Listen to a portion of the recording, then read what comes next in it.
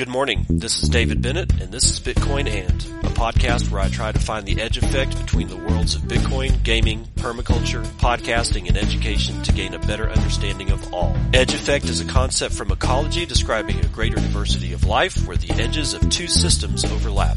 While species from either system can be found at the edge, it is important to note there are species in the overlap that exist in neither system, and that is what I seek to uncover. So join me in discovering the variety of things being created as Bitcoin rubs up against other systems.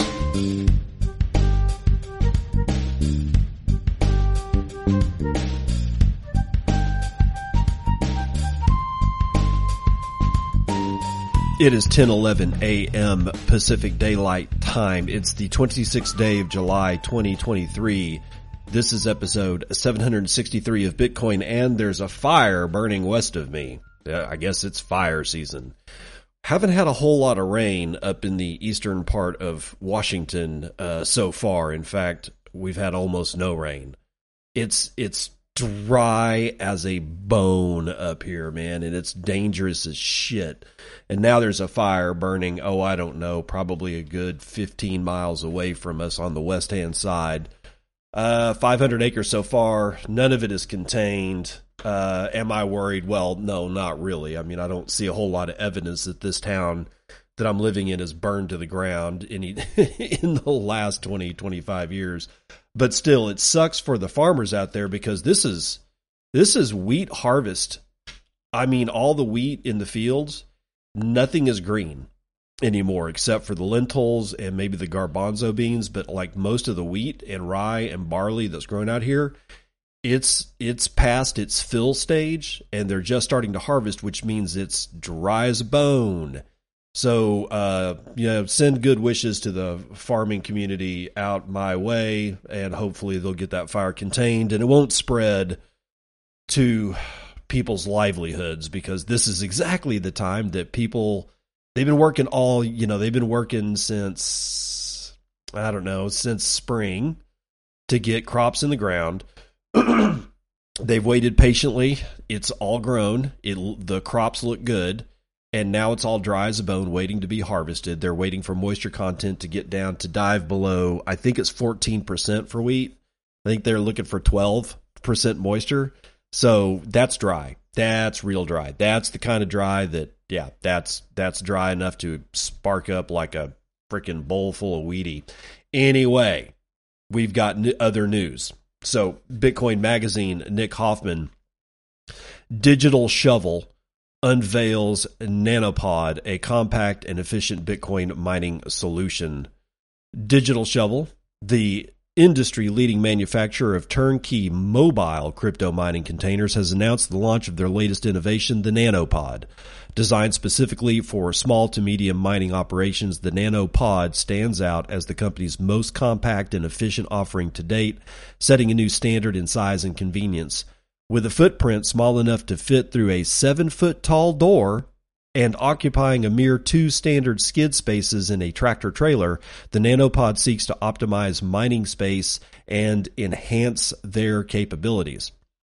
Similar to its large counterparts, the M300 and i300 mini-pods, the Nanopod offers a rugged and easy-to-deploy all-in-one solution that can be used both indoors as well as outdoors. Quote, "We at Digital Shovel are dedicated to assisting businesses in scaling their crypto mining operations with turnkey mobile units," explained CEO Scott Johnson. The Nanopod represents a new era of affordability and enhanced security for small to medium miners, and we are thrilled to unveil it at the mining community here at Mining Disrupt in Miami. Key features of the Nanopod include flexible power options capable of supporting single-phase 220 to 240 volt and three-phase 415 to 380 volt and 220 to 240 volt. With a mining capacity of up to 120 kilowatts, the Nanopod can house 28 Bitmain S19 miners or 36 watts miners, providing ample power for optimized mining performance. The Nanopod also incorporates smart PDUs, enabling individual circuit wattage monitoring, automated switching of each circuit, and an atmospheric monitoring system, heat vectoring management system, and automated fan control for effective temperature regulation.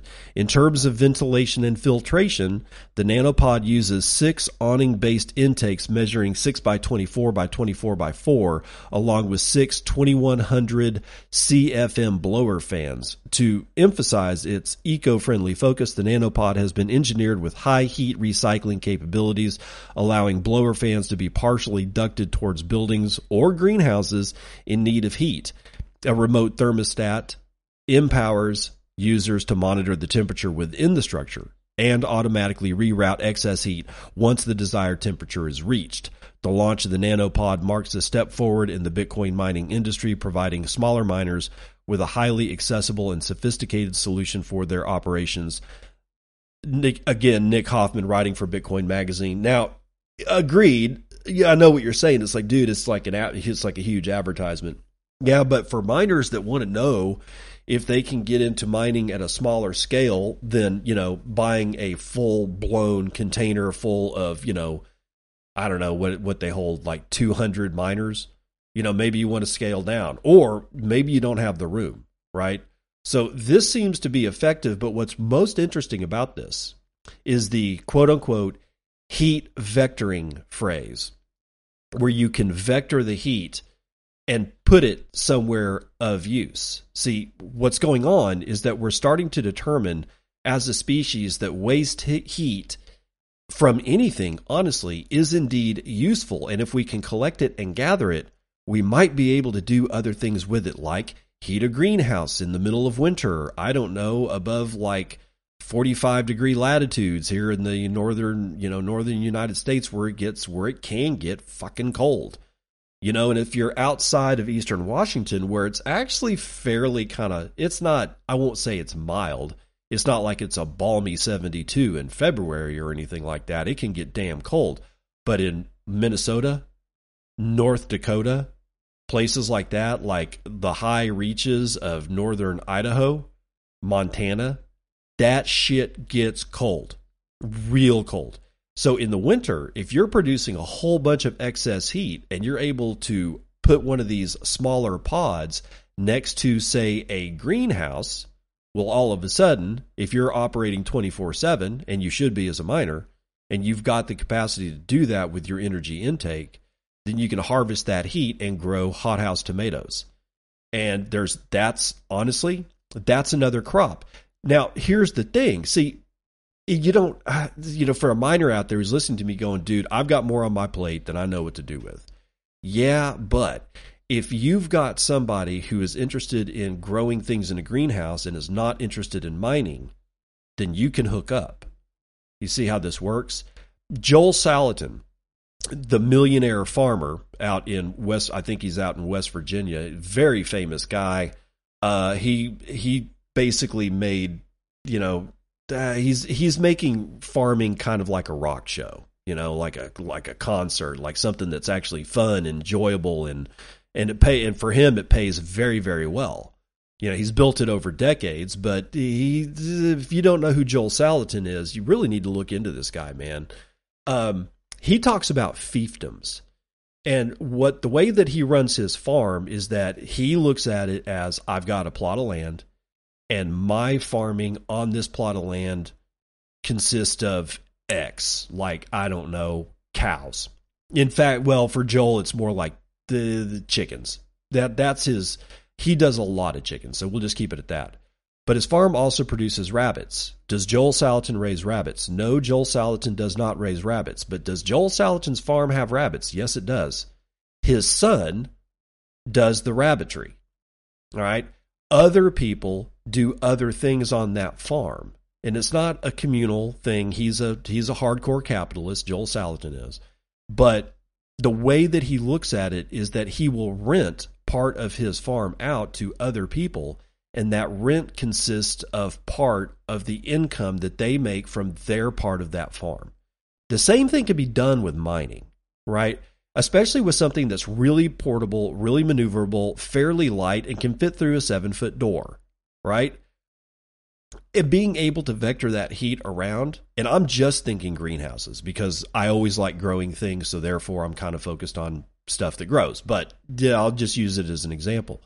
But you could do other things like, black soldier fly larvae. They don't really do all that well in the winter, but if you can heat an enclosure, even a greenhouse enclosure, and do black soldier fly so that you're taking in like restaurant waste and they're paying you to take their waste away, and you're using that to feed black soldier fly, and then you're selling the black soldier fly that you're growing in a greenhouse along with tomatoes, then that one person that can do both of those operations that's dependent on the heat from a mining operation, and that the miner that owns that operation has nothing to do with raising black soldier fly or tomatoes.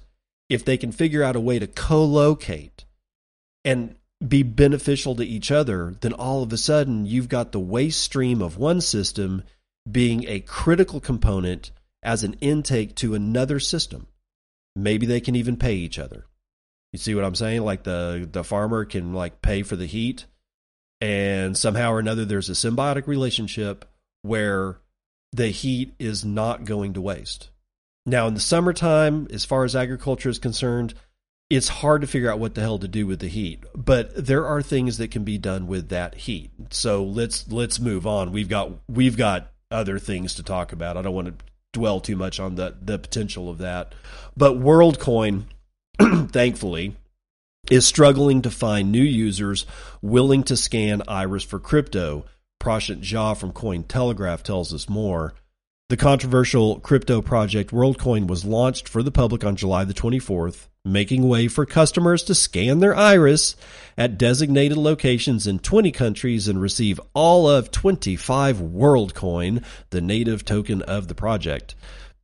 The project debuted on the back of 2 million pre-signups, but the interest seems to have faded after the actual launch. On the first day, users seemed keen, with Hong Kong seeing the highest number of signups. The city offered 3 designated spots called orbs, where users' irises are scanned and they're offered a world ID. According to a report published by South China Morning Post, the 3 designated locations in Hong Kong saw about 200 signups on the first day, making it the highest number of signups across the 20 countries included in the launch. Heather Huang, one of the orb operators in the city, said that the total number of signups in Hong Kong on the first day accounted for nearly half of the total amount WorldCoin saw across all of its new markets.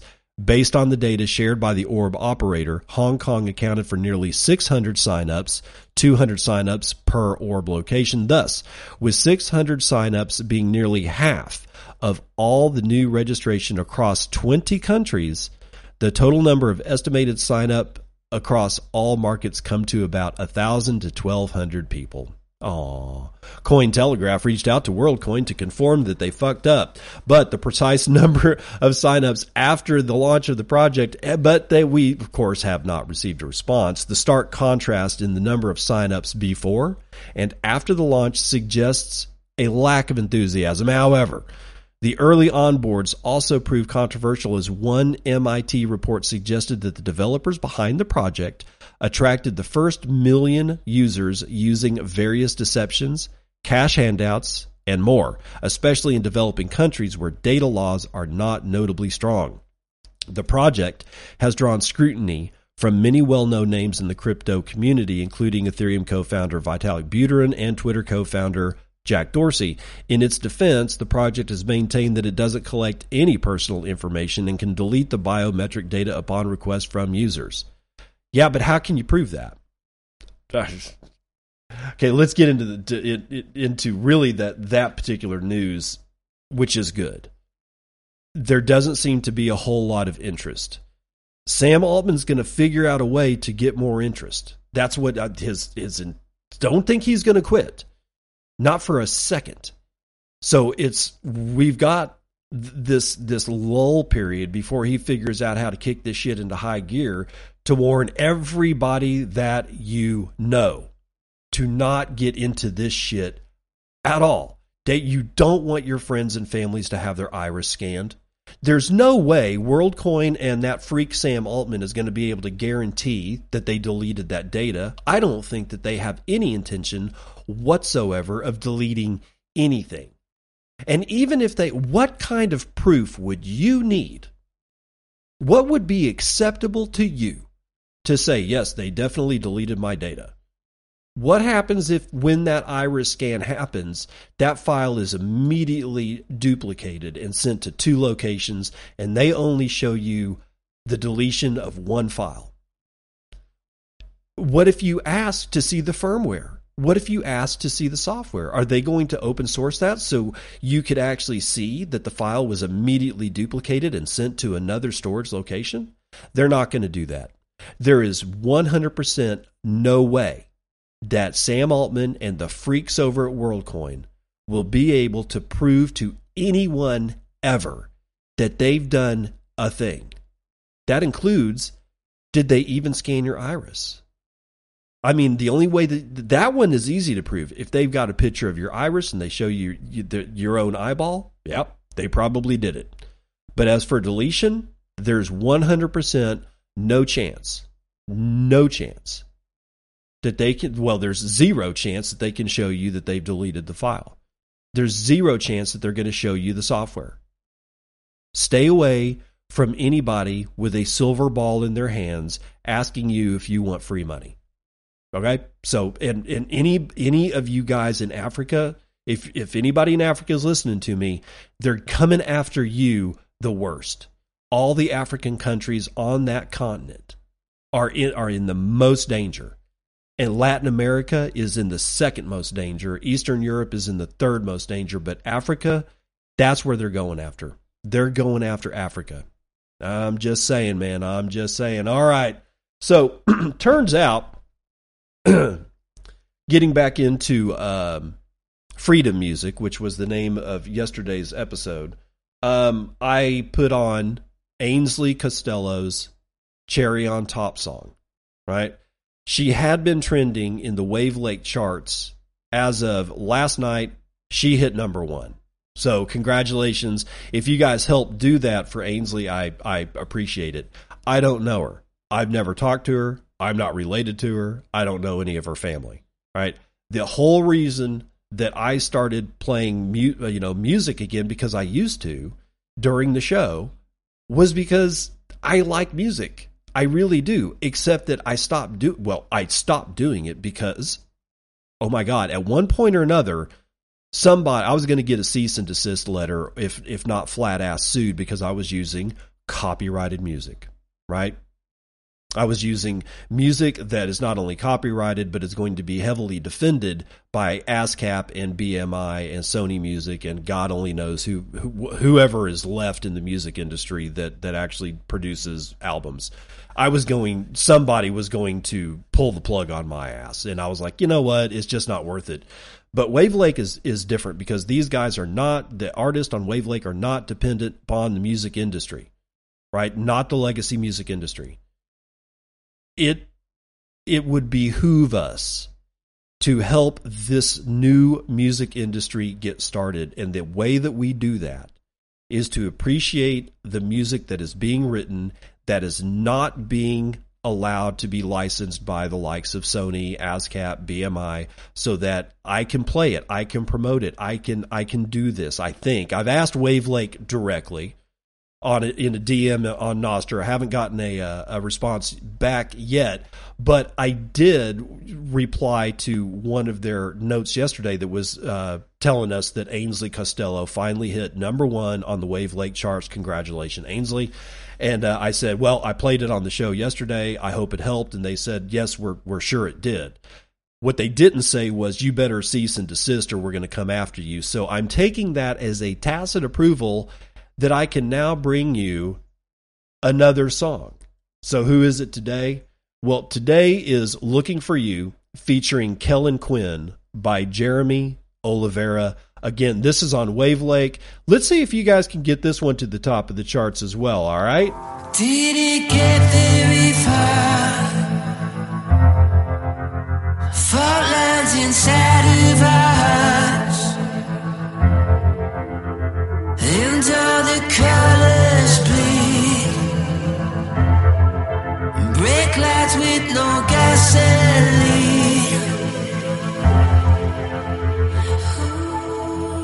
And now looking for you.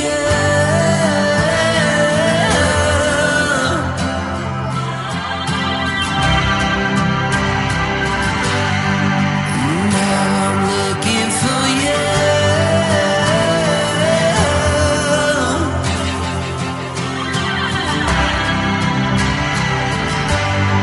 I wanna find you.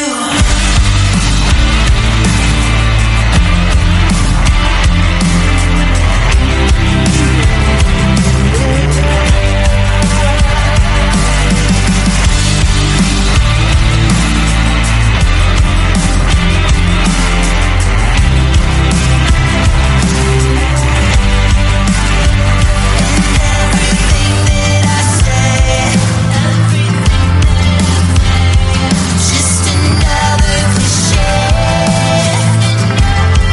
Always for war is all that I heard. I fight, but I can't make out the words.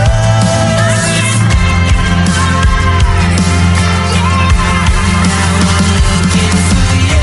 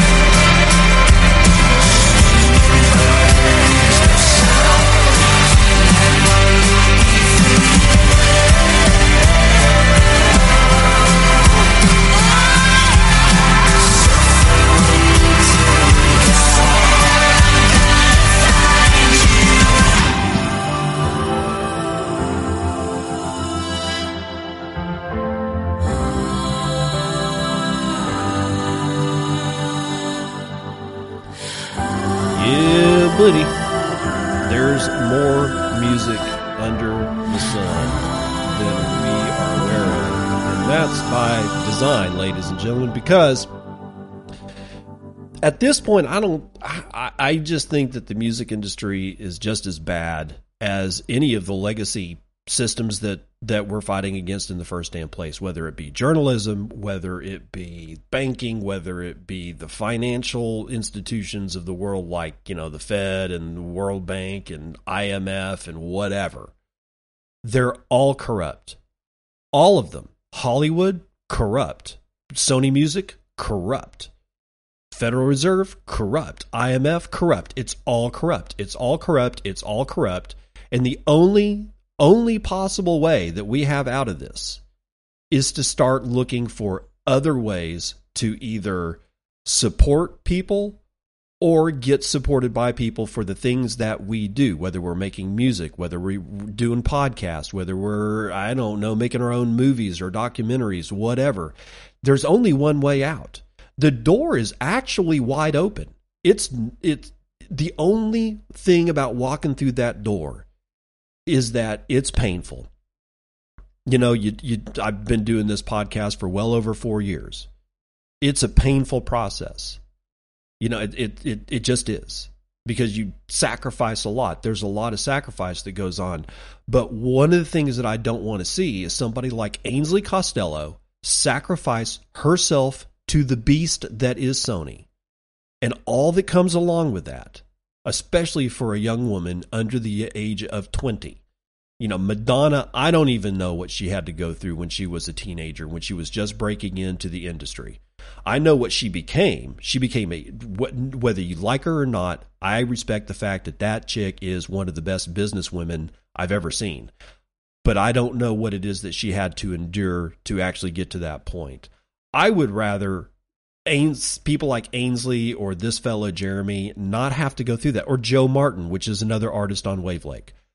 I would just rather them not have to go through that. I would rather them just concentrate on being able to do the things that they want to do. And that ability comes from people like you. Making a decision to stop buying bullshit from Sony Music and start supporting the people that don't want to have anything to do with that style, that life, that beast. Because that is a smelly beast. But not as smelly as this one. Craig Wright must pay $516,000 to pursue a case against Kraken and Coinbase, according to a UK judge. CoinDesk Jack Schickler has it. Craig Wright, an Australian asshole who claims he is a blockchain innovator, Satoshi Nakamoto, and owns the concepts underpinning Bitcoin, must pay 400,000 British pounds in security for legal costs to pursue claims against crypto exchanges Coinbase and Kraken. James Mellor, a judge at the England and Wales High Court, said that he wasn't convinced Wright would be able to fund legal costs, pointing to previous allegedly inconsistent statements about Wright's financial position in a judgment issued on Tuesday. The evidence doesn't persuade me that Wright or his investment company have liquid assets to meet potentially substantial legal cost, Mellor said, adding that he'll strike out the action within weeks if security is not put in place. Wright says that he owns the goodwill in the term Bitcoin and that Coinbase and Kraken, by allowing trading in Bitcoin and Bitcoin Cash, are damaging the brand of rival cryptocurrency BSV. Mellor cited statements made by Wright that he had made himself financially untouchable by using a trust to shift assets, and testimony allegedly inconsistent with that given in parallel U.S. court proceedings involving former business partner Ira Kleiman. In a Florida case due to be heard later Wednesday, Wright is due to defend himself against charges that he should be held in contempt of court, finally, for failing to fully disclose information needed to resolve a dispute with Kleiman's estate over the ownership of $143 million in cryptocurrency. Wright has argued he doesn't have financial information about his wife Ramona Ang, and that his own witness statements filed in UK court constitute hearsay. In October, an Oslo court ruled Twitter user Hodlonaut had been within his rights to post 2019 tweets calling Wright a fraud and a scammer for saying he was Nakamoto, author of the 2008 Bitcoin white paper. An appeal of that case will be heard later this year. In an email statement, a spokesman for Kraken told CoinDesk that the ruling is an important win in our defense against Wright's claim to control Bitcoin. Quote, Satoshi never meant for a single person to control Bitcoin, which is why he released the Bitcoin software under open source license for the world's benefit, the spokesperson said. Coinbase and lawyers for Wright did not immediately respond to a request for comment. So there you go. Wright being told by a judge, put up or shut up, because I think that the court systems around the world are getting tired of this guy. And I'm surprised that it took this long. This shit should have been done, years ago, honestly. After it became very clear that he had no problem committing perjury in court, under oath, in any country in the world, it should have been evident to any judge that he just needs to be dismissed out of hand from now on. And yet it took another 2 fucking years for them to get off their ass and say, I'm not doing it. I'm not wasting the court's time. I'm not wasting the teletypist or whatever, the stenographer's time. I'm not wasting the bailiff's time. We're not doing this. Finally, somebody is actually saying, fuck this guy. Thank God. I thank God. Now, Bitcoin whales have moved nearly $60 million in 5 days. All right, so here comes the FUD. Matt DeSilvo, or Salvo from decrypt.co, even long dormant Bitcoin whales can't sit still. A number of big investors holding millions of dollars in BTC moved their holdings last week after years of dormancy. On July the 20th, 2 wallets from 2011, each holding 10 BTC, moved their holdings to new locations.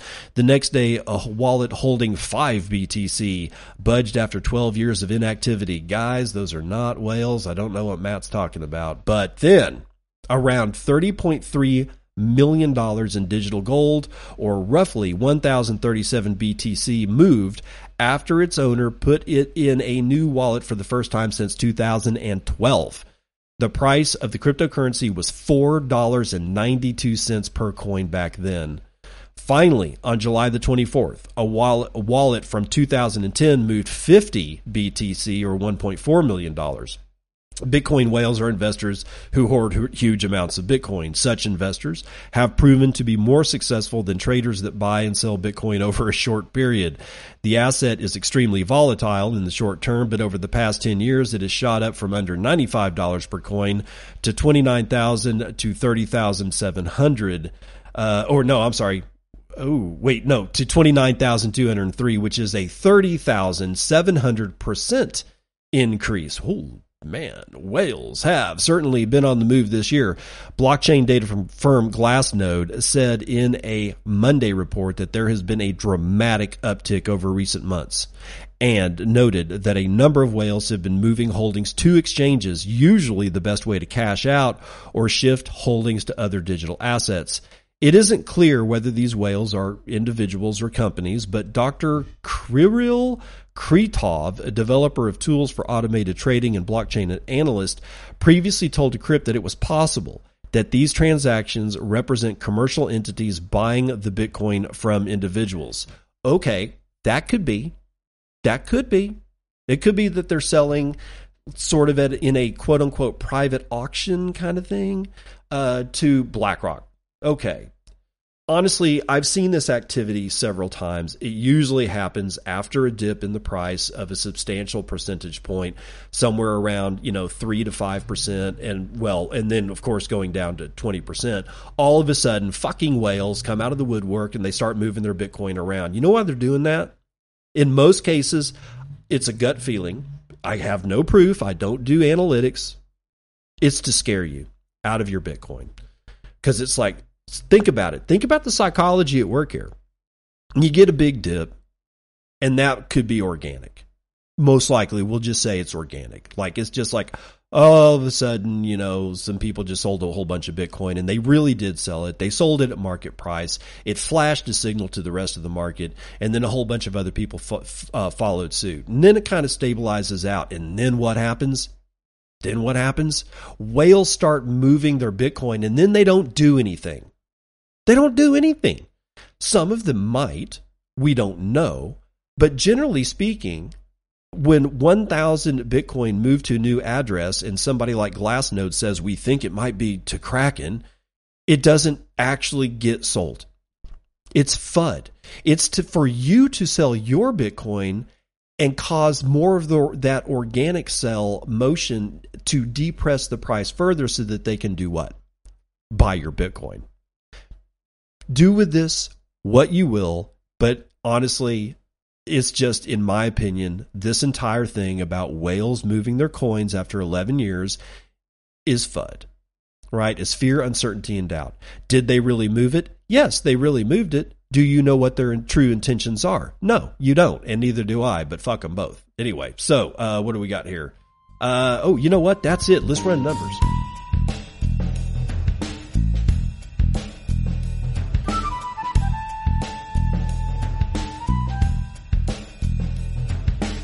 All right, now here in about, I don't know, let's see, maybe, is it an hour or so? Let me get to it.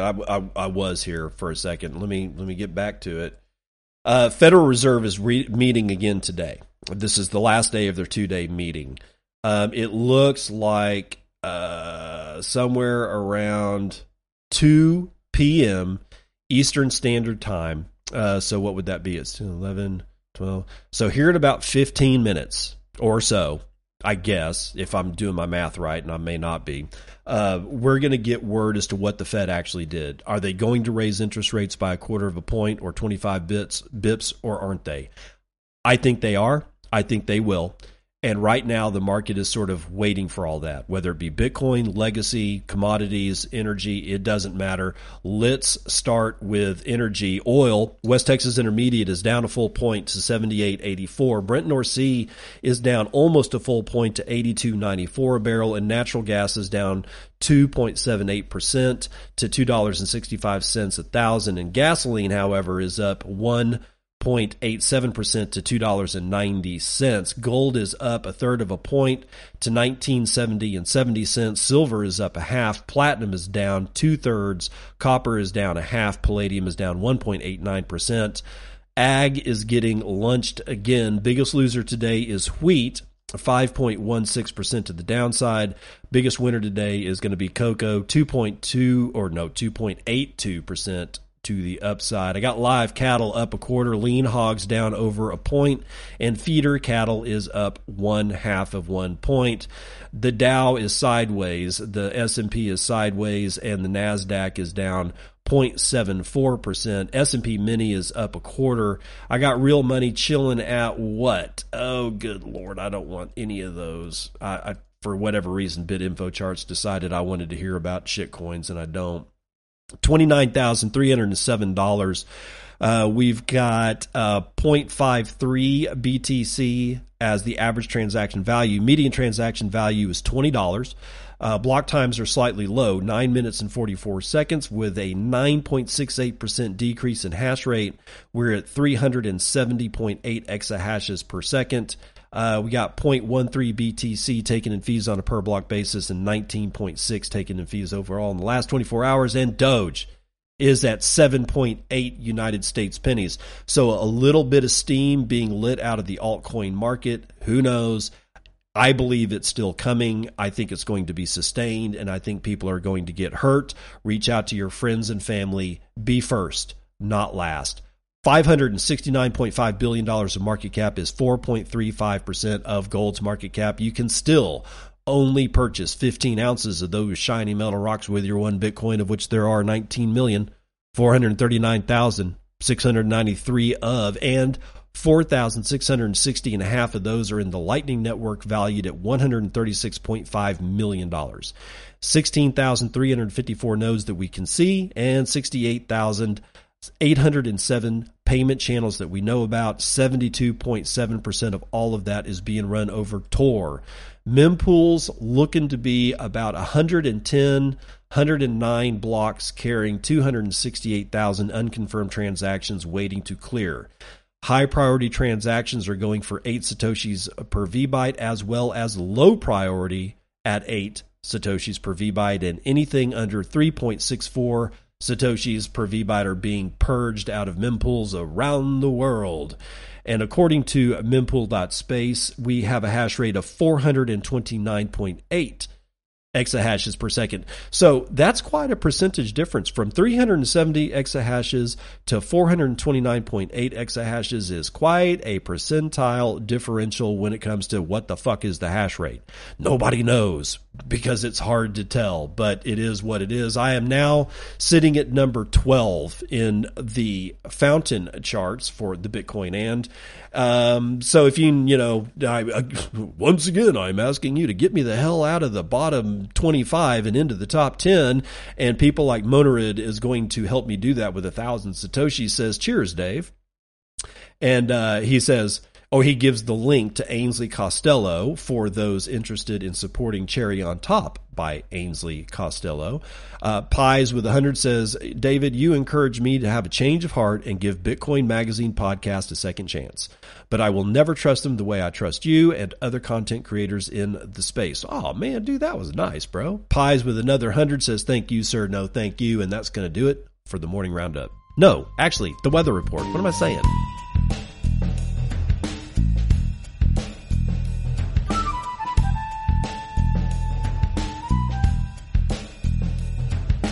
All right, right, welcome to part 2 of the news that you can use. Today's Circle P vendor is the Good Beans. You can find good coffee from El Salvador because that's where they're at. They're in El Salvador. So if you want to support some guys in El Salvador, go to thegoodbeans.com. That's thegoodbeans, all one word.com. Their Twitter handle, Noster handle, and NPub will be in the show notes. And I understand that the show notes are a mess when it comes to Fountain apps, mobile application. And there's nothing that I can do about that whatsoever. So I can apologize as profusely as I can. You can also use other apps. You can use Breeze. You can use Sphinx. They have podcast players inside of them. They're better. And there's other podcast apps. You can go to newpodcastapps.com. That's newpodcastapps.com. And you can find another 2.0 podcasting app enabled situation. And there are some that do things better than the mobile applications that is Fountain. I happen to love Fountain. I really do. I think Fountain is great. But it really screws up the formatting of the show notes. Like when I put in those show notes, it looks nothing like that. It's actually formatted. There's actually spaces in between shit. But when it goes into Fountain, and I don't know why, when Fountain picks up the RSS feed and picks up the show notes that's embedded in the RSS feed, it completely just mangles it. And there's nothing I can do about it. There's absolutely nothing I can do. If you go to fountain.app on desktop, the links are there, but they're not active links. You actually have to, copy and cut and paste and do the thing and reach for stuff. But that's because we're in a brand new world with brand new things, and I understand that it's a pain in the ass, but the only way that we're going to lift ourselves out of the legacy bullshit is to actually go through the motions of doing work and being slightly inconvenienced every once in a while. And I get it, but honestly, it's a small price to ask for a future of freedom, is it not? All right, let's get into this one. We've got decrypt.co. You can earn Bitcoin for walking around major cities, and here's how. Andrew Hayward from decrypt.co. Excuse me, pardon me. Mobile app Smiles launched in 2020 with the promise of letting users earn Bitcoin for things you already do, like walking and shopping. But the app has now expanded to encourage users to go beyond the routine with a Pokemon Go-like map that points you towards real-world locations that can earn you small stashes of Bitcoin.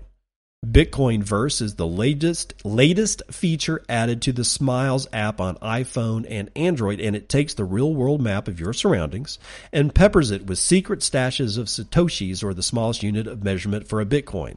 Just follow the big orange Bitcoin logo and claim the reward once you're nearby. Pokemon's Gotta Catch 'em All slogan takes on a different meaning when there's real Bitcoin at the tail end of your adventure, while the rewards, which are paid out via Bitcoin's Lightning Network, are likely to be modest. The feature may provide an incentive for Smile users to get out and explore. Bitcoin Verse is funded by advertisers who can sponsor locations on the map to get the word out about their business. Smiles co-founder Ig Brzezewski,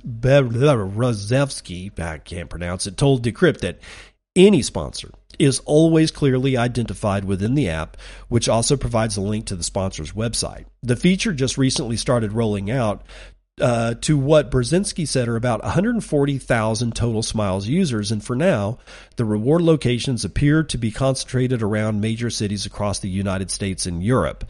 A look at the U.S. Midwest, for example, shows 3 locations in downtown Chicago with 1 location in downtown Kansas City. That's it. But Smiles has plans to expand its functionality over time, with features like in-store deals and surveys on the horizon to provide advertisers deeper engagement with users. The ultimate goal is a self-sustaining ecosystem that rewards players for participating and exploring while benefiting brands and companies by pointing users in their direction. Quote, "The black box of traditional advertising, where nobody knows what the margins are and what does and does not work, will be changed. As people have a natural sense of gratitude, the Bitcoin Verse ecosystem strengthens the loyalty bond between brands and customer," Berzovsky said. The Smiles app has gradually expanded since launch, using Bitcoin rewards for hitting step goals while walking, buying things from various partnered retailers, and playing simple games like chess through the mobile app. Smiles isn't the first app to try and mash up location-based gaming with Bitcoin. Rewards app Fold launched its own augmented reality feature back in 2021 using Pokemon Go creator Niantic's own tech platform. But broadly, Smiles fits within a growing ecosystem of shopping apps, mobile games, and even specialized Bitcoin-infused servers for popular games like Minecraft and Counter-Strike Global Offensive, all aimed at boosting engagement by letting users accumulate bits of Bitcoin while doing, things you already do, to borrow a slogan. Quote, "We at Smiles strongly believe that Bitcoin is the best loyalty tool possible. It will never expire, has a deflationary appeal to young and tech-savvy users, and in our case, a powerful Lightning Network backend for instant micro payments." So there you go. You want to walk around, get healthy, and possibly find some Bitcoin, knock yourself out with Smiles. There's no way that this is going to expand to my neck of the woods anytime soon, because I live in a town of sub 50,000 people. So therefore, yeah, it's not going to happen anytime soon, right? Well, not as soon as I would like. But if you're in a major metropolitan area like Toronto or somewhere like, I don't know, like London, New York, Chicago, and whatever, what am I trying to say? LA. Yeah, stuff like that. Seattle. Yeah, go. Then you might be able to get some Satoshis by walking around and going and exploring. Personally, I think it's a good idea. Why? Walking's good for you.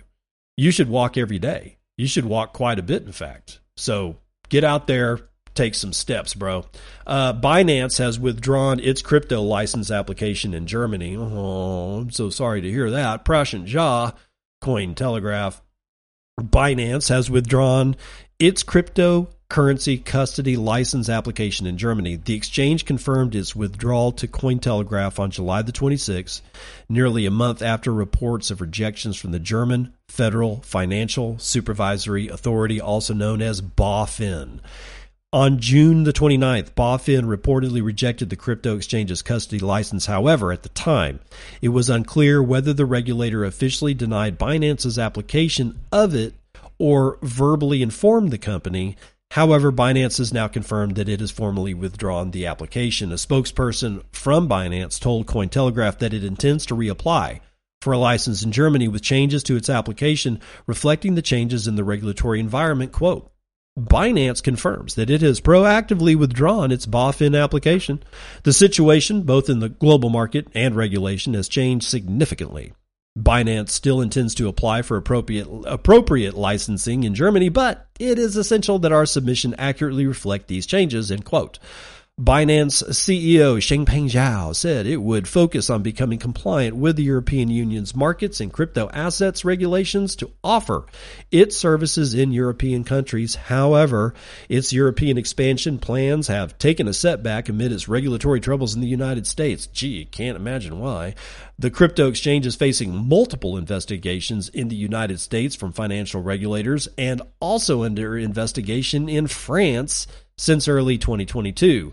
Before its withdrawal from Germany, the crypto exchange also exited the Dutch market after failing to secure a virtual asset service provider license from regulators in that country.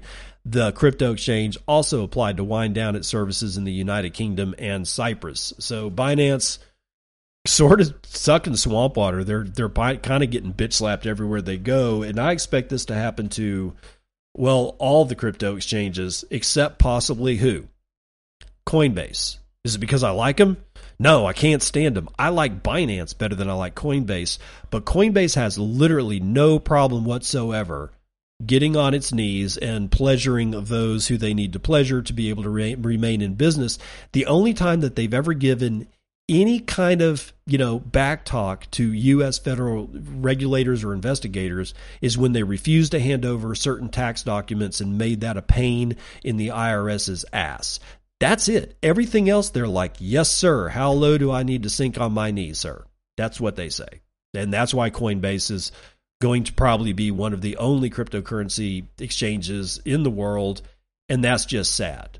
So I understand if you want to buy their stock, but dude, don't feed the beast. If you can get away from it, don't feed the beast. And don't feed this beast either if you can get away from it. Chainalysis. Chainalysis Investigations lead is unaware of any scientific evidence that the surveillance software actually works. Coinbase, Lola Leitz, writing it. Chainalysis's head of investigations does not seem to have a great understanding of whether her company's flagship software even works. Elizabeth Bisbee, head of investigations at Chainalysis Government Solutions, or CGS, testified that she was unaware of scientific evidence for the accuracy of Chainalysis reactor software used by law enforcement. An unreleased transcript of a June 23rd hearing shared with CoinDesk shows. Wow. The fact that Chainalysis blockchain demystification tools have become so widespread is a serious threat to the crypto ecosystem. Although industry leaders have raged against Chainalysis since its founding, often accusing it of violating people's financial privacy, there may be a better argument to make against the company and analysis firms like it. It's within the realm of possibility that these surveillance machines don't work as well as advertised. This is a big deal, considering Chainalysis's surveillance tools are widely used across the industry for compliance and have at times led to unjustified account restrictions and, even worse, land unsuspecting individuals on the radar of law enforcement agencies without probable cause. That's precisely the argument that renowned lawyer Tor Eklund is making in his latest defense of an accused early Bitcoin adopter and why he was quizzing a Chainalysis executive on the stand. Bisbee was testifying in a case between the U.S. government and Roman Sterlingov, the alleged creator of the once popular Bitcoin fog cryptocurrency mixer used to anonymize Bitcoin transactions. Chainalysis reactor software was used to track cryptocurrency payments in Sterlingov's criminal investigation and is now being challenged by Sterlingov's defense. Sterlingov is represented by Eklund, who has made a career out of defending hackers and technology providers. Eklund said Chainalysis Reactor is a black box algorithm that relies on junk science. In a hearing aimed to establish the admissibility of expert testimony, Bisbee was pressed for details on the accuracy of the reactor software Chainalysis sells to government for law enforcement purposes, including what evidence the company has that suggests that it even works. Bisbee said that she was unable to provide the court with statistical error rates for Chainalysis reactor software. She further denied being aware of any scientific peer-reviewed papers or anything published anywhere attesting to the accuracy of Chainalysis reactor. Instead, Chainalysis reportedly judges its software's accuracy using customer feedback. Really? Wow. Bisbee's statements are in line with the blog post published by Chainalysis competitor Coinbase, which describes blockchain analytics as more of an art than a science. Coinbase offers blockchain analytics service to law enforcement officers or law enforcement via its tracer software. For Chainalysis' part, the company noted in a July 18th court declaration there is no doubt about the reactor software's findings. Although not peer-reviewed in an academic sense, the company's clustering heuristic, the algorithm used to find relationships between blockchain addresses, comes to deterministic conclusions that can be independently verified or reproduced. The same statement noted the company is unaware of margins of error rates for the reactor software and has not gathered or recorded false positive and negative rates for its software overall. Unfortunately for Bisbee and her corporate overlords, we still live in a democracy in which criminal convictions prerequisite the existence of scientific evidence. Maybe Bisbee would be better suited pursuing an art history degree. So good on CoinDesk for bringing this to light. Honestly, I get kind of tired of having to filter all the shitcoin and NFT news out of CoinDesk so that I can actually bring you real, Bitcoin news. But this one is beyond the pale. You got a guy, this Roman Sterlingov. This guy's been cooling his heels for, I think, over 2 years now. because he was using the Bitcoin fog machine. Now they're saying that he built it. He doesn't have the technical expertise to build it. He just used it. That seems fairly evident from other chain analysis style things. He's like, here's my address. And they were able to trace everything. And yes, did it go through Bitcoin fog? It absolutely went through Bitcoin fog. You know what's been updated since Mr. Stalingov has actually been physically in jail? He's been in custody 24 hours a day for like over 2 years. And you know what's been updated several times since he's been in custody as the creator of Bitcoin fog? Bitcoin fog. It's still running. It's still being updated. Code changes are still being made. Yet he was the one that created it. Now, that's all bullshit is what it is. But we got a person who on the stand, right, giving testimony recorded in a United States court that she is unaware of any scientific evidence whatsoever that the reactor software actually fucking works at all. And there's a guy sitting in jail that has been there for over 2 years, as far as I know, because of this very same software. Where's law? Where is justice? Does it even exist at this point? Does it exist in the United States? If it doesn't exist here, does it exist anywhere? Turkey? I can understand, having no justice in a place like Turkey, but the United States, Europe, Canada, hell, even Mexico.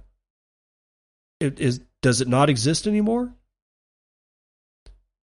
When I tell you that it is a moral imperative for each and every individual within the sound of my voice to lift themselves out of the legacy bullshit, it's because of shit like this. A company that's making millions of dollars on the sale of a software they can't prove works and puts people in jail. Is that justice? Is that even capitalism? It's not. That's just cronyism. I don't even know what to say. I'm actually shocked that it's that bad, that their own person, their own lead investigator of the very division that holds this software doesn't know how it works, can't prove that it works, can't point to any scientific evidence whatsoever. There's no peer-reviewed paper at all. And nobody's allowed to see the code either. They're not even releasing it to the defense attorney's team. He can't see it. If you're doing business with Coinbase, or not Coinbase, well, if you're doing business with chain analysis, and I know you're not because that's not my audience, but if for whatever reason you know somebody that is, tell them to stop. Don't do business with Coinbase either because they have an analytics tool. We got to get away from it. We got to get away from it. We got to get away from it. We got to get away from it now. SEC files charges against QuantStamp for $28 million initial coin offering. Oh, so these guys are in trouble, but Ripple's okay. Cointelegraph, Gareth Jenkinson has it. Blockchain security firm QuantStamp is set to return $28 million raised in 2017's initial coin offering following charges brought by the SEC. The U.S. agency announced that it had formally charged the California-based firm on July the 21st for conducting unregistered ICO of crypto asset securities. According to the SEC's statement, QuantStamp agreed to settle. The SEC's order outlines how QuantStamp ICO, which took place in October and November of 2017, raised over $28 million by selling its native QSP tokens to some 5,000 investors. The platform intended to use its ICO proceeds to develop and market its automated smart contract security auditing platform. The SEC order highlighted its belief that QuantStamp emphasized the large market potential of its service, which led QSP buyers to expect the value of their tokens to appreciate in value. According to the SEC, QuantStamp failed to register its offering and sale of QSP tokens which the agency deemed to be securities. Quote, the SEC's order finds that QuantStamp, violated the registration provisions of the federal securities laws without admitting or denying the SEC's findings, QuantStamp agreed to a cease and desist order and to pay disgorgement of $1.97 million, prejudgment interest of $494,000, and a civil penalty of $1 million. The outcome of the order also provisions the establishment of a fair fund to return funds to affected investors. The firm also agreed to transfer its own QSP token holdings to the Fair Fund Administrator, with the token set to be permanently disabled or destroyed. I guess that means sent to a burn address. The SEC order also notes that QuantStamp no longer operates or actively supports the automated smart contract security auditing following its deployment in June of 2019. So another one goes down, but Ripple's just fine. Ripple's just fine. XRP, that's cool, but this one, no, these guys are bad. It's a circus inside of a dumpster fire. Inside of a clown show. The whole fucking thing needs to go down, dude. All right. Nosternet.works is working extremely well with Nosterfreaks.com, according to Iefan, IEFAN, over on Noster. I tried out Nosterfreaks.com yesterday and was able to have a column that was primal.app. All right, so I had my primal column on the left-hand side. In the center, I had Noster Nests. And on the right-hand side, I had like snort.social, I had Noster.band looking at Noster stats, just statistics of the Noster network in general. I had all three columns. And there's more you can do with it. You can have like a column for Zap Life, Highlighter, Obla, Noster Band, Noster Build, Noster Nest, Coracle, Lister, Noster Chess, Zapstream, Zapster, and then you can add your own. It's got an add button, and that's how I added primal.net, not primal.app, primal.net. I hit the add button, I typed in primal.net, and lo and behold, it took my credentials for me logging in to Noster Freaks, or Noster Freaks actually picked up my login credentials automatically when I went to Noster Freaks, and applied that to when I logged into Primal, because it was my Primal Noster public private key pair. It wasn't just like some like I wasn't logged in. It actually logged me in to primal.net. I know, could be a little scary. I get that. I get it. I understand. But again, for the small price of inconvenience, if it buys us a way out of the bullshit, I will pay that price. I hope everybody else will too, because it's the only way we're getting out. It's the only way that we don't have to answer to Janet Yellen. It's the only way that we don't have to actually give a shit about what our demented fool of a president is actually doing while he drools on himself and sniffs the heads of children. I'm done with all of it. All of these people. And if you think, well, that means you voted for Trump, fuck you. You don't know who the fuck I voted for. All right? I'm tired of that. You hate my side, so therefore you must be for the other side. If you are literally that much of a fucking simpleton, get out of my goddamn feed. Don't ever listen to me again. Please just leave. I'm done with all of it. But the only way that we can truly be done with it is to not use it or any of the products or services that they offer us. And that's going to be a lifelong journey. It's got to begin now. The best time to plant a tree was 20 years ago. The next best time is right fucking now. Plant this tree. This tree is just as important as any other tree on the face of the planet, because it will get you out. It will lift you up off of the plane of bullshit and get you up into the atmosphere where you can breathe free. But it's going to take a while, and you got to actually break your back digging a hole to put the fucking tree in. All right, so stop being a sniveling little shit and let's get to work. Use the tools that we have been given. Even if it's like, well, I got to do 2 extra steps. So what? But streaming through Twitch is much easier than Zapstream. No, first of all, it's not. It's just that you've got to learn the new system. Zap.stream is actually pretty, or Zapstream, whatever. Was it Zapstream? I think it's Zap.stream. It uses OBS. Most Twitch people, or not most, I can't say that. A lot of Twitch people use OBS. I was using it. It's a little wonky. I got to figure out how to tune it in a little bit so that it's not all janky and shit like that. But even I can do it. If I can do it, you can do it, right? The tools are here. Wavelake is here. Zapstream is here. Noster Nest is here. You're not using them. I'm not using them. Of course, and again, it's because I never used the Twitter version of Noster Nest, and I really not a streamer. Okay, so at least for those particular issues, I've got an excuse. But I was an early adopter when I wasn't an early adopter, I adopted Mastodon. I certainly was an early adopter of Noster. I'm never going to go back to Twitter. I'm not even going to try. And Instagram and Threads, they kicked me off, so I don't have anything to do with those guys anymore. The Noster is the only thing that makes sense, but it represents what? Having to learn something new, having to reach for stuff and go after things and grab things and work with them. It's okay. You'll be fine. I promise. And it's going to get us to a better place. We want to be in that better place. I guarantee it. That's going to do it for the morning roundup.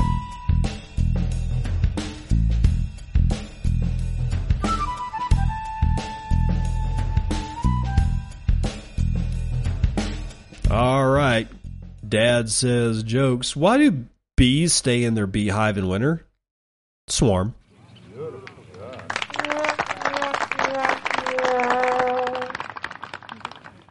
All right. If you want to support the show, and God knows I need the support, you can boost me. You can stream Satoshis to me with any Podcasting 2.0 app. Just go to newpodcastapps.com. That's newpodcastapps.com. And if you don't like Fountain, go find something else. Okay? There's I think there's like 15.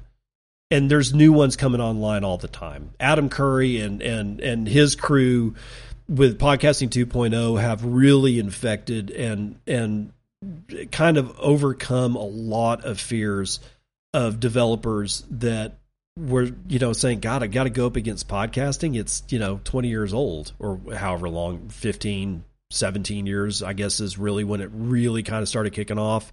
And they didn't want to do it. But now there's an entirely new monetization set of models out there for people to use. And if you want to support this show, then you can even do it. Honestly, you can do it through Patreon. Patreon, Bitcoin, and let me get to the exact thing for you so that you can know. But it's patreon.com. What is my page? Let me see if I can get to it. Yeah, Bitcoin and podcast, all one word. Patreon.com, Bitcoin and podcast, all one word.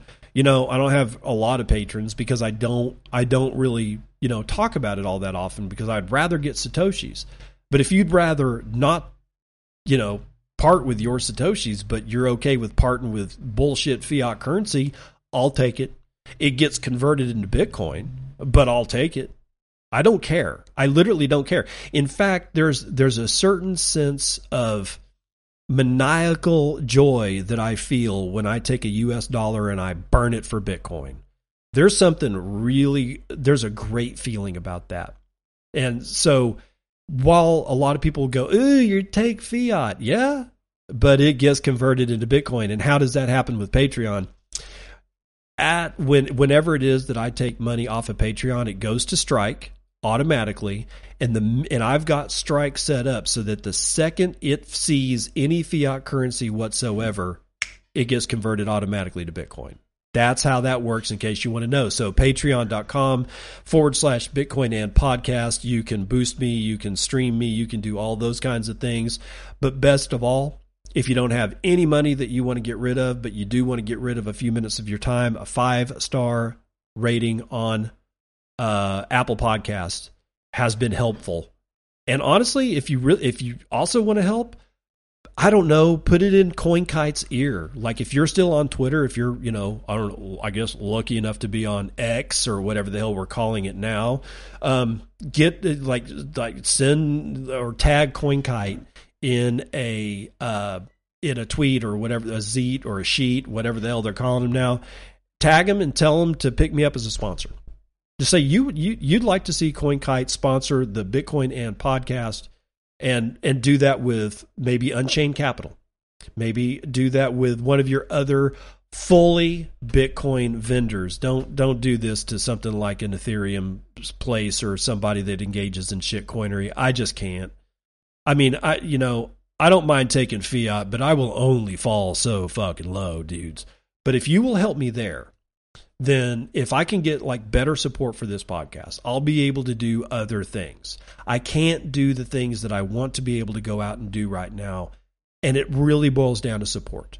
I can't just go buy the laptop so that I can take this whole thing mobile. Because if I did, I'd be going over to Central Washington and talking to a couple of cats out there about soil and cattle.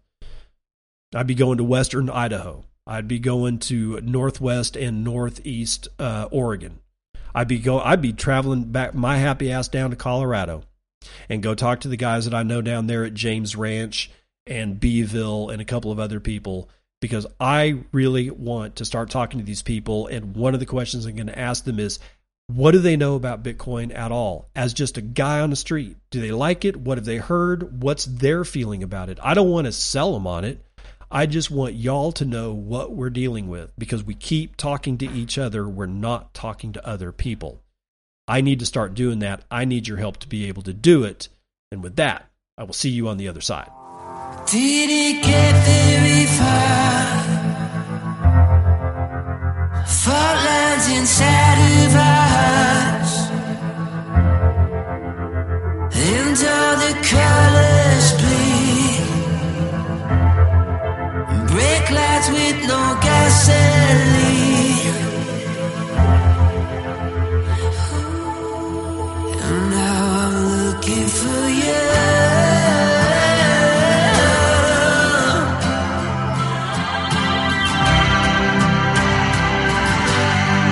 And now I'm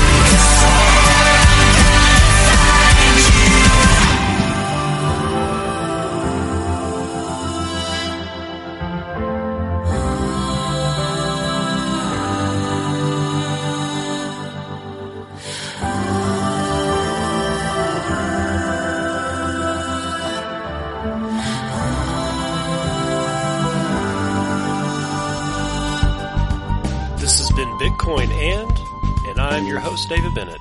I hope you enjoyed today's episode and hope to see you again real soon. Have a great day.